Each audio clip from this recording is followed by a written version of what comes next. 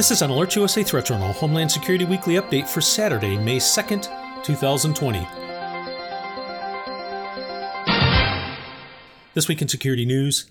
On 6 occasions this week, Alert USA subscribers were notified via SMS messages to their mobile devices regarding safety and security matters. Most important for this report. On Tuesday, subscribers were notified of a new executive order signed by President Trump that classifies meat processing plants as essential infrastructure under the Defense Production Act. This action, which allows the president to control the production and distribution of products and supplies during a national emergency, mandates meat processing plants stay open during the coronavirus crisis. The move came just days after the chairman of the board of Tyson Foods warned in a series of full-page newspaper ads that, quote, "The food supply chain is breaking. There will be limited supply of products until it can reopen closed facilities." Over the past several weeks, at least 20 major meat suppliers have closed as increasing numbers of workers have fallen ill with COVID-19, along with others who decided to stay home out of fear of becoming infected. According to the United Food and Commercial Workers International Union, at least 20 workers have died and at least 5,000 have been directly affected by the virus. While Secretary of Agriculture Sonny Perdue has said that the U.S. has plenty of food for all of its citizens, the U.S. Department of Agriculture's weekly report found that from April 27th, beef production was down nearly 25% compared to the same time last year. Pork production was down at least 15%. Alert USA reminds listeners that the food supply chain for the U.S. is a complicated logistics challenge requiring all parts to remain functioning, from baseline suppliers to producers of the finished meat products to transportation. If the processing plants are down, warehouses are not being stocked. This while consumers continue to purchase from the stores. Eventually, the warehouse supplies are depleted and the store shelves then go empty. When processing plants reopen, it will take time to re-engage the supply chain to a normal level of efficiency. And all this assumes a workforce that remains healthy.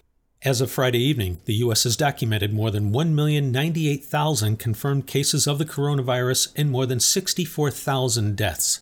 That's more than 64,000 brothers, sisters, mothers, fathers, grandparents, sons, daughters, and close friends all lost to this virus. Alert USA urges listeners to use common sense as the country slowly begins to reopen for business. While yes, it might be a pain, mask up when in crowded venues and observe the social distancing guidelines, not only for your well-being, but also for that of others. Remember, you can be a carrier of the virus, not feel the slightest bit sick, and still be wildly infectious. This poses a particular danger to those groups who are most vulnerable if you're ignoring the guidelines. To draw a more stark illustration of the seriousness of the situation that remains, take note of the fact that on Thursday of this week, NBC News reported that the U.S. government has placed orders for more than 100,000 new body bags for coronavirus victims. FEMA has also opened up bidding for different companies to provide refrigerated trailers to serve as makeshift morgues to localities around the country. You can find more on these and other stories, as well as personal, family, and business pandemic preparedness planning resources in the latest issue of the Threat Journal email newsletter. If you're not already a subscriber, simply visit threatjournal.com and sign up today.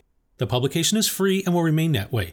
Alert USA continues to monitor the overall domestic and international threat environment, as well as remains in regular contact with federal and state partners regarding the rapidly evolving situation with the virus, and will immediately notify service subscribers via SMS messages and email of new alerts, warnings, and advisories, or any other factors which signal a change in the overall threat picture for American citizens as events warrant. Alert USA cautions listeners that the U.S. still faces significant threats from Iran and its proxies in retaliation for the killing of Quds Force Commander Qasem Soleimani. In addition, numerous Islamic State media groups continue their online propaganda campaigns threatening reprisal attacks for the killing of their leader Abu Bakr al-Baghdadi, as well as their efforts to inspire individuals to carry out attacks on their own. As Alert USA subscribers are regularly reminded, transnational terrorist organizations, including the Islamic State and Al-Qaeda, continue to urge recruits and followers to adopt easy-to-use tools to target public places and events. Specific tactics have included the use of vehicle ramming, small arms, edged weapons, homemade explosives, and poisons or toxins. Some terrorist groups overseas are using battlefield experiences to pursue new technologies and tactics, such as unmanned aerial systems and chemical agents that could be used outside of conflict zones. Many of these technologies are readily available. Additionally, terrorists continue to target commercial aviation and air cargo, including with concealed explosives. Caution and vigilance are urged.